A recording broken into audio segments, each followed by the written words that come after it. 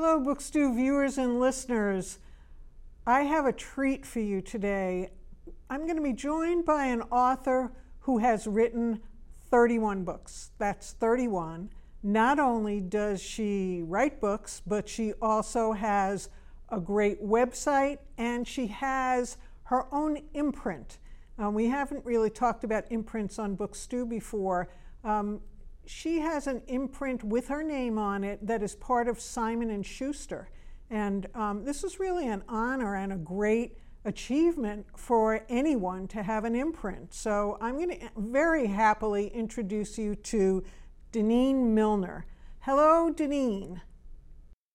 Hi, how are you? So the multi-talented and the amazing Jill of all trades, I guess. I'd love to hear more about how you really ascended to the top of the publishing ladder by putting books out under your own imprint. Not yours, but books that books you've co-written, maybe authors you've selected. Can you tell our viewers and listeners all about how that works, please? Sure. So my background is as a journalist and a magazine editor. And for a very long time, I worked as an editor at Parenting Magazine and then a national columnist for that magazine. And while I was a national columnist, I created my own parenting blog called My Brown Baby. And I amassed this great following of Black parents and parents of Black children. About 25% of the audience was white adoptive parents raising Black children. And I had this incredible audience that was looking for books that spoke to the everyday humanity of Black children, that weren't about slavery or Black first or the civil rights movement. Not that there's anything wrong with those kinds of books. They are wonderful. They are necessary. It is a way for our children to have access to the history of our country and what is important and what has mattered to us.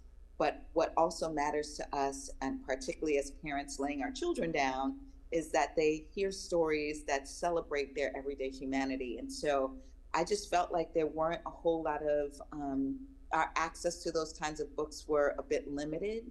And so I was trying to write those kinds of books and couldn't get editors at these mainstream publishing houses to understand what I was trying to do or care about the stories that I thought Black parents and parents raising children of color would care about. And so I talked my way into a dinner with a publisher out of Chicago, Agate Publishing.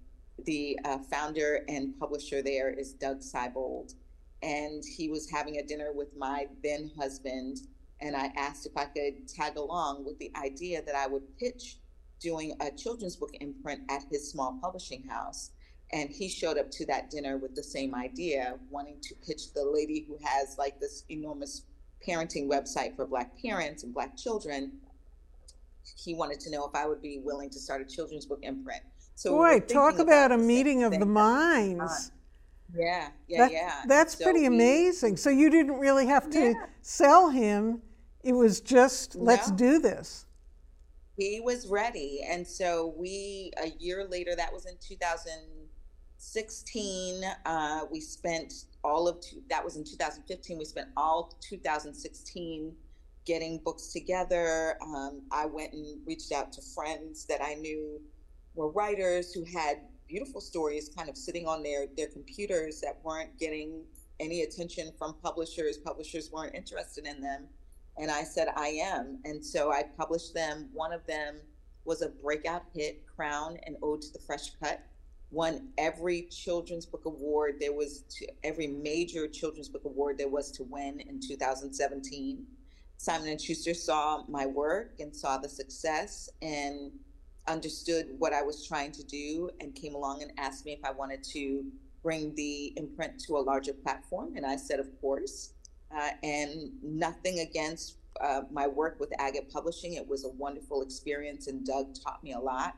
But Simon & Schuster has sort of a bigger infrastructure and a deeper history. And I was able to do even more great work at Simon & Schuster. And so I've been there since 2019. And we've done some amazing work. We've won a Southern Book Award, a Caldecott Honor. I have two books that have Caldecott Honors, Newbery Honors, Kirkus Prize for children's fiction. Just a lot of beautiful work. Most importantly, beyond the awards and the accolades, is that there are children all over the country who are reading books about Black children, trying to keep the sun up at night because they don't want to go to sleep, or doing silly things like thinking that there's a dragon in the closet that eats all the cookies and drags dirt through the carpet. Just wonderful everyday experiences of children.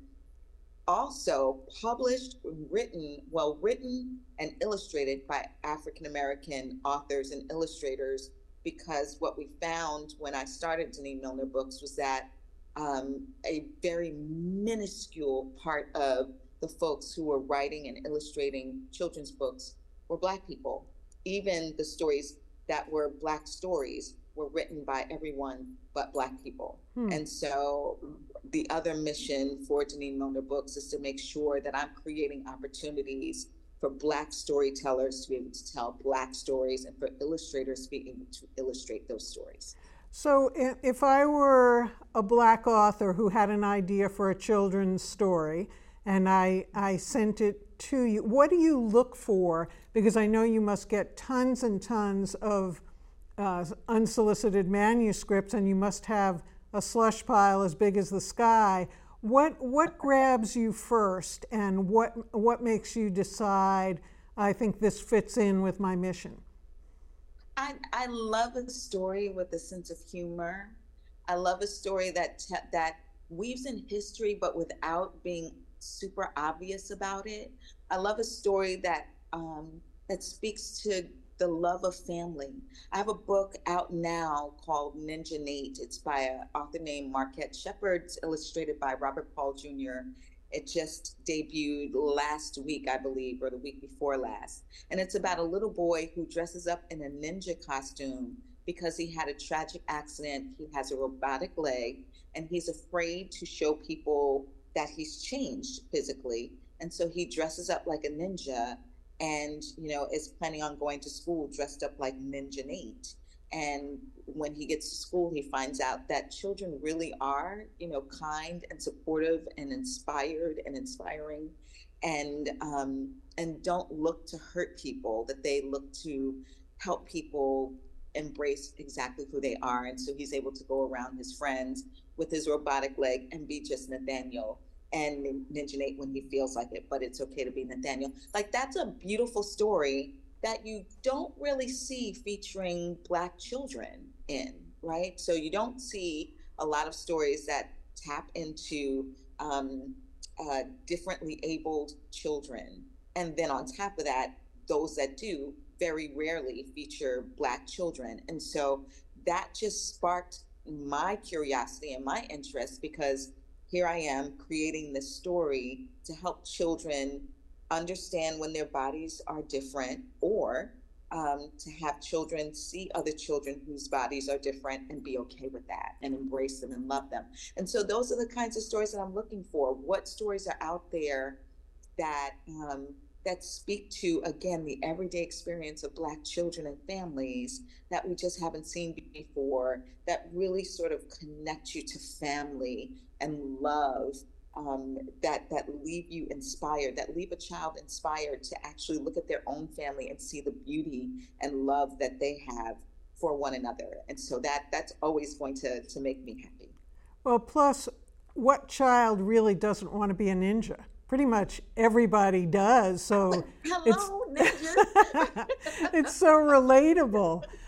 So that your children's book, your imprint and your story is just fascinating and great to hear. And I hope that I'll be able to, when I look up books from my nieces and nephews in the library, although they are not Black children, they are children, and I really like to expand their reading universes, and to show them books that are here now that were never here when I was a child. I don't remember anything like that. I think you're right in that there were a few books, but they were very kind of preachy and mission driven, and there's nothing wrong with that, but you need a funny story. Kids love to read a funny story over and over and over again. Right, right. And as a parent, when I laid my daughters down at night, I wanted them to listen to Tony Bennett's Playground, right? I wanted them to listen to Stevie Wonder sing Ribbon in the Sky. I sang Ribbon in the Sky to my older daughter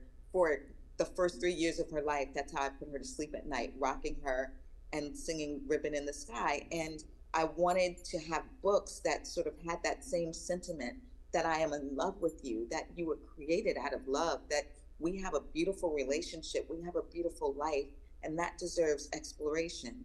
And so, the books that we were able to create, there's a gorgeous book called Me and Mama that is about a child going on a walk with her mom. That won a Caldecott honor because it's just so beautiful. It was beautifully rendered, but it's a beautiful story on top of that. And it's a story that can be enjoyed by anyone, right? There's a beautiful educator who talks about books, children's books being mirrors, but also windows. So you're looking at it because it's a reflection of your life, but other people can come and look at those stories and get a window into our world. And I really do believe that children, like they when they read books like that, I used to subversively integrate the bookshelves of all of my kids' white friends when they were little. The thing that they got for birthday presents was always a bunch of books, and there were two in particular that I always gave away. One was Dancing in the Wings by Debbie Allen, and the other one was Tar Beach by Faith Ringgold. Oh, yeah. And both of them are just gorgeous stories about a little girl who, wants to be a ballerina and she doesn't fit in until she figures out that all the things that she thinks are wrong with her are actually perfect for ballet. And the other is about a little girl who loves New York. It's a love story to New York City and her imagination soaring. And those books are not about Black children per se or Blackness per se, right? They're about being a ballerina. They're about loving New York City and loving family and getting together and having food and playing cards and pretending like when you fly over the George Washington Bridge that it's a beautiful necklace that belongs to you. That's what those stories are about. That doesn't have color, right? They're windows into the wide world. I mean, a child in Iowa is not going to have any idea of what it's like to live in a big city without like books like that. I love those two books as well. And the ballerina, then you think about Misty Copeland and everyone who's followed her, that's, I hope she had that on her bookshelf. Absolutely. Okay, so I'm sure she had some beautiful books herself. Oh my goodness.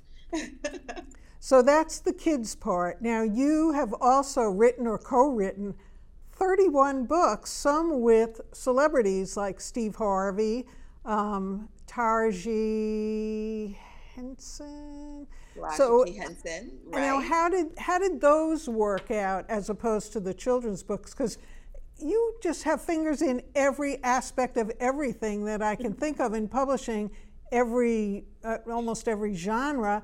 And then we're going to talk about your novel, which is another whole story. Sure. Well, when my background is as a journalist, so I started out as a regular run-of-the-mill journalist covering New York City, and then got promoted to be a political reporter. I worked as a political reporter at the Daily News, and then later as an entertainment reporter. And so my background is being able to go in and see what the story is, ask a bunch of questions, find out what the facts are, and then go ahead and put them into a story that everyone can read and relate to. And so it was quite easy to have editors come to me and say, hey, would you like to, do a book with Steve Harvey? Would you like to do a memoir with Nene Leakes? Would you like to do a memoir with Cookie Johnson? because to me, it feels like a long form profile, except they get to choose what it is that they want to be in their book. And it's my job to ask them all of the questions that will get them moving on the stories and get those stories and get those details in depth so that I could turn them into books. So I got lucky. I left New York and moved with my family down to Georgia because we wanted to be able to raise our children with intention, and we just couldn't afford to do it in New York any longer.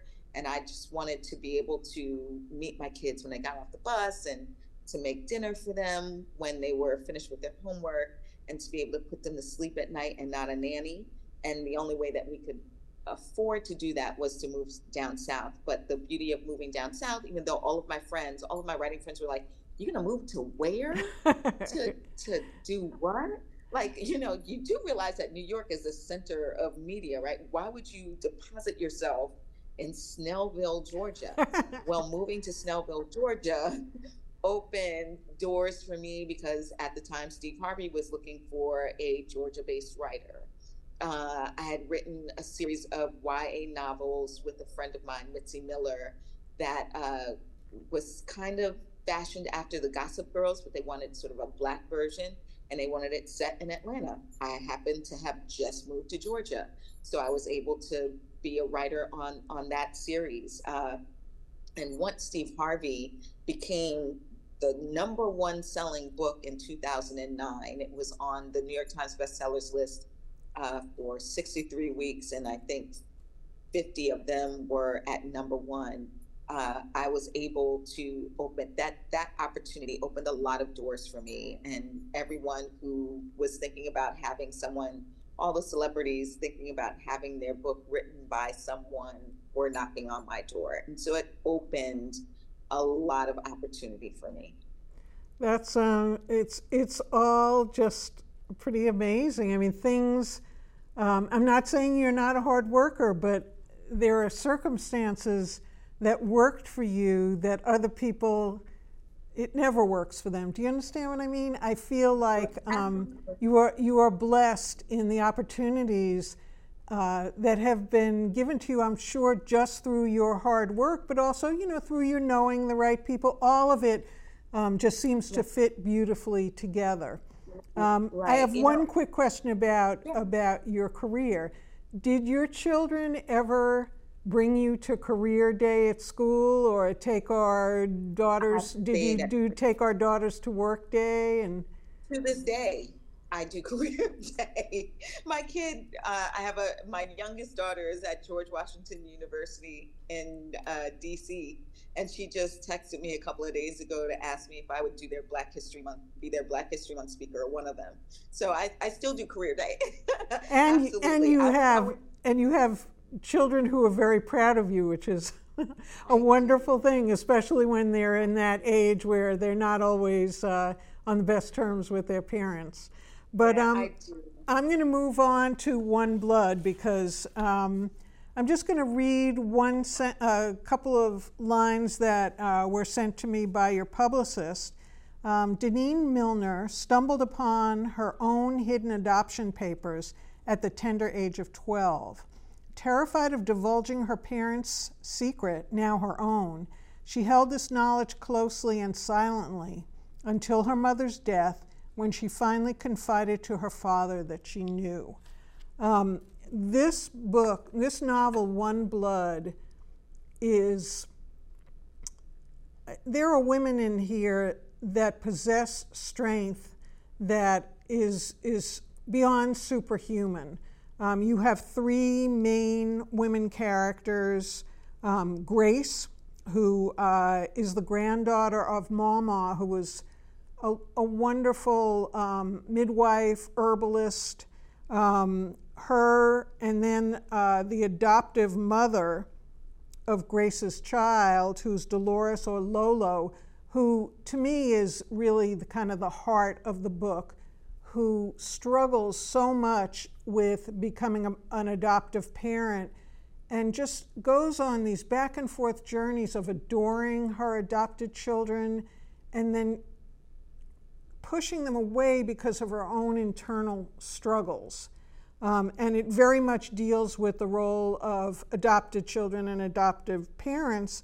And then Ray, who is the adopted child, who is in modern day and goes on to have her own child and also has struggles. So everyone is struggling, but everyone has a supportive group of women who do their best to help each other out. I thought that was almost a theme, because when Lolo's husband moves her away from her home because of a secret he's keeping, she loses all those friends that sustained her and held her up, and that was very traumatic for her. So how long did the book take you to write, and which of the three women was the easiest and the hardest for you to express their points of view? Oh, goodness. So the book took about a year to write, and then we did about a year's worth of edits, with the capable hand of my editor, Monique Patterson, who just understood where the holes were and understood where I was holding back, and would create these opportunities for me to go deeper into the story. And so it was a wonderful, wonderful experience, all told about 2 years, including editing. And the character that was easiest to write was probably Grace, because I was writing her at a remove. She's the she's the birth mother who is 16 and has a baby and has that baby taken away. She's raised in the South. In my mind, I was envisioning my dad's home in Virginia. He lives in rural Virginia. His grandmother was a midwife and healer, and he always told me stories about her. And so Mama is very much like my father's grandmother, or my great grandmother, Ida Mae.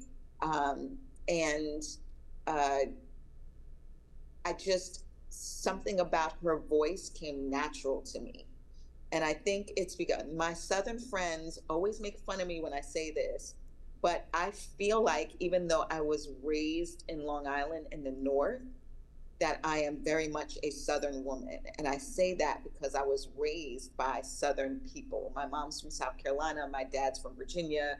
They had family members and friends who were all from the South, from Mississippi, Alabama, West Virginia, Kentucky. These were all people who came to the North with their accents, their cultural ways, their way of eating, their way of, playing, their way of living, their way of worshiping. And I was a part of that. And so that voice that you hear from Grace and Mama and Bassie, and even, the auntie, they're all very much related to just sort of this voice that I grew up with that made it very easy to connect with. I think the hardest one to write, I found Dolores and Ray really hard to write. Dolores, I found hard to write because if there's anybody who speaks to what I always wanted to know about my own mother, it would be Dolores. She is a Black woman who is coming of age in the 50s and 60s, and who gets a husband and has to use her capital as a mother and a wife in order to survive. Because at the time, as a woman, you can't have credit. You can't own a home or get an apartment without the permission or the signature of a man. You can't move in society as an independent person, because that is not expected of women. As a matter of fact, it would put you in severe danger. And so what does that look like for a woman who is not capable of having children? How does she go about gaining that capital to literally keep herself alive in a society that is trying very desperately to tell her that if she doesn't have a man, then she might as well just lay down somewhere and end it. And so, these were questions that I always wanted to ask my mother, what it was like to live in a society in that kind of way. how she fell in love with my dad, why she couldn't have kids, why she decided to adopt, what went into sort of her ability to fall in love with me as an adoptive mom, that she, a person that she didn't carry in her womb. Like, how do those bonds form? I never got to ask my mother those questions. I also felt like the lives that my mom led with her friends, she had some beautiful friends that, she spent literally every weekend with, bowling or going to the house and playing Pacino. There's a scene in One Blood of all of Lolo and her friends getting together and playing Pacino and eating chitlins. And that was very much my life growing up, watching these women and this sisterhood, and talking about the Bible and talking about men and talking about raising a family and talking about work. And I just felt like their lives were never really explored in the way that I could really learn about them. I'm sure that it's been explored in books.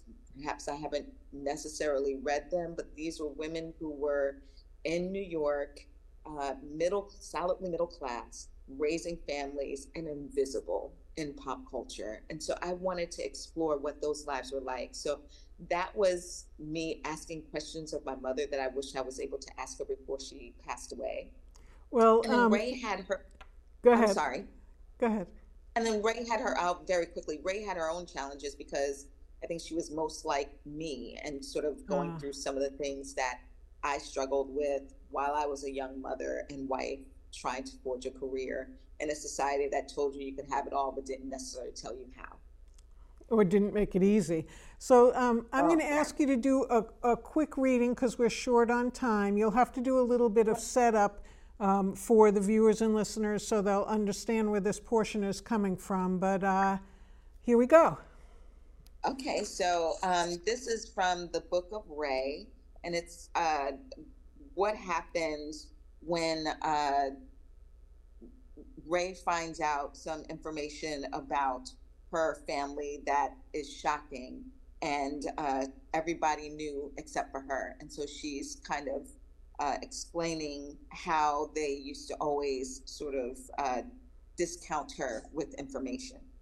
This is how they did. Lives, histories were experienced on the hush, buried deep, so very deep into the recesses of memory and the marrow of the bones. The Lawrences, like most Black people who had been through some things, were deeply private, held their stories to their chests like holy undergarments, never to be seen in the light of day. The roots of their reasons for hiding were fed by embarrassment, shame, fear. Wasn't nobody going to tell about Uncle Jed having his privates sliced off and laid at the base of the tree from which he had hung by a bunch of drunk peckerwoods with nothing better to do on a Tuesday night? The law didn't give a damn about such things, and those same peckerwoods, pissed about accusations and indignant about even the prospect of finding themselves at the end of a pointed finger, could always come back and do the same to Uncle Jed's brother, son, mama, pregnant wife. Anybody who sought retribution. Fear kept your mouth closed. Embarrassment worked the same way. A family's dirty laundry, the losses, the missteps, the lies, the secrets, could never see the light of day. All of it needed to be buried with the caskets, 6 feet below the rest of the dirt. Ray wanted no part of this. She was naturally curious and a journalist to boot, someone who appreciated a good story and knew how to tell them too. Bigger, though, was her yearning to know and understand her family's origin story, the good, the ugly, the complicated, all of it. If she was to have her own origin story hidden from her, if she was to know nothing about a mother and a father that could give her away, who she looked like, from where her bloodline actually flowed, if the birthday on her birth certificate was even real, the very least she should know was all of these things about the family that claimed her, raised her, enveloped her into its own. These things meant something to her. Neither Tommy nor Lolo could bear themselves in ways that suited Ray. She made it hard for them to do so, too nosy, too loud about it, and much too sensitive for them to want to divulge. Something big would happen and everyone would hide it from Ray, whose first reaction to most tough discussions, she would be the first to admit, usually elicited some kind of emotional response: tears, yelling, brooding silence while she figured out some things. Her mother couldn't stand it, though it occurred to neither Lolo nor Ray that the mother was the architect of the daughter's reactive outbursts. It had racked her daddy with worry. But in Ray's mind, asking questions, examining information, expressing emotion was the purview of normal people. You heard or experienced something that was hurtful, upsetting, and it was perfectly natural to have a demonstrative emotional reply, a release that every bit as necessary to one's recovery and ability to plow through the problem at hand as hot, wet air was to a steamboat's movement. It never seemed to occur to any of them that hiding would cut them, didn't spare any of them from feeling the festering wounds. It infected the family in ways they could not and were not willing to name. But Ray had come to understand that her tears, her questions, her constant digging gave those wounds fresh air and light, the kind necessary for healing, even if ripping the band-aids off those wounds made them hurt. Oh, whoa. Well, I know we're kind of out of time, and I hate to close at an emotional moment, but that really got to me when I was reading it, that ability of Ray's to really see what was going on. So even if she was difficult to write, she's a wonderful character. All the women in the book are, even the men in the book are. So I really want to thank you, Denene, for coming on Book Stew today. And I hope that all my viewers and listeners will rush out and get your book, which I was just all I can say is knock me out, it knocked me out. So thank you so much for being with me today. Thank you so much for having me. So viewers and listeners, I cannot recommend this book enough. Knock Me Out, it will knock you out. It's One Blood by Denene Millner. Please look for it and have a great day.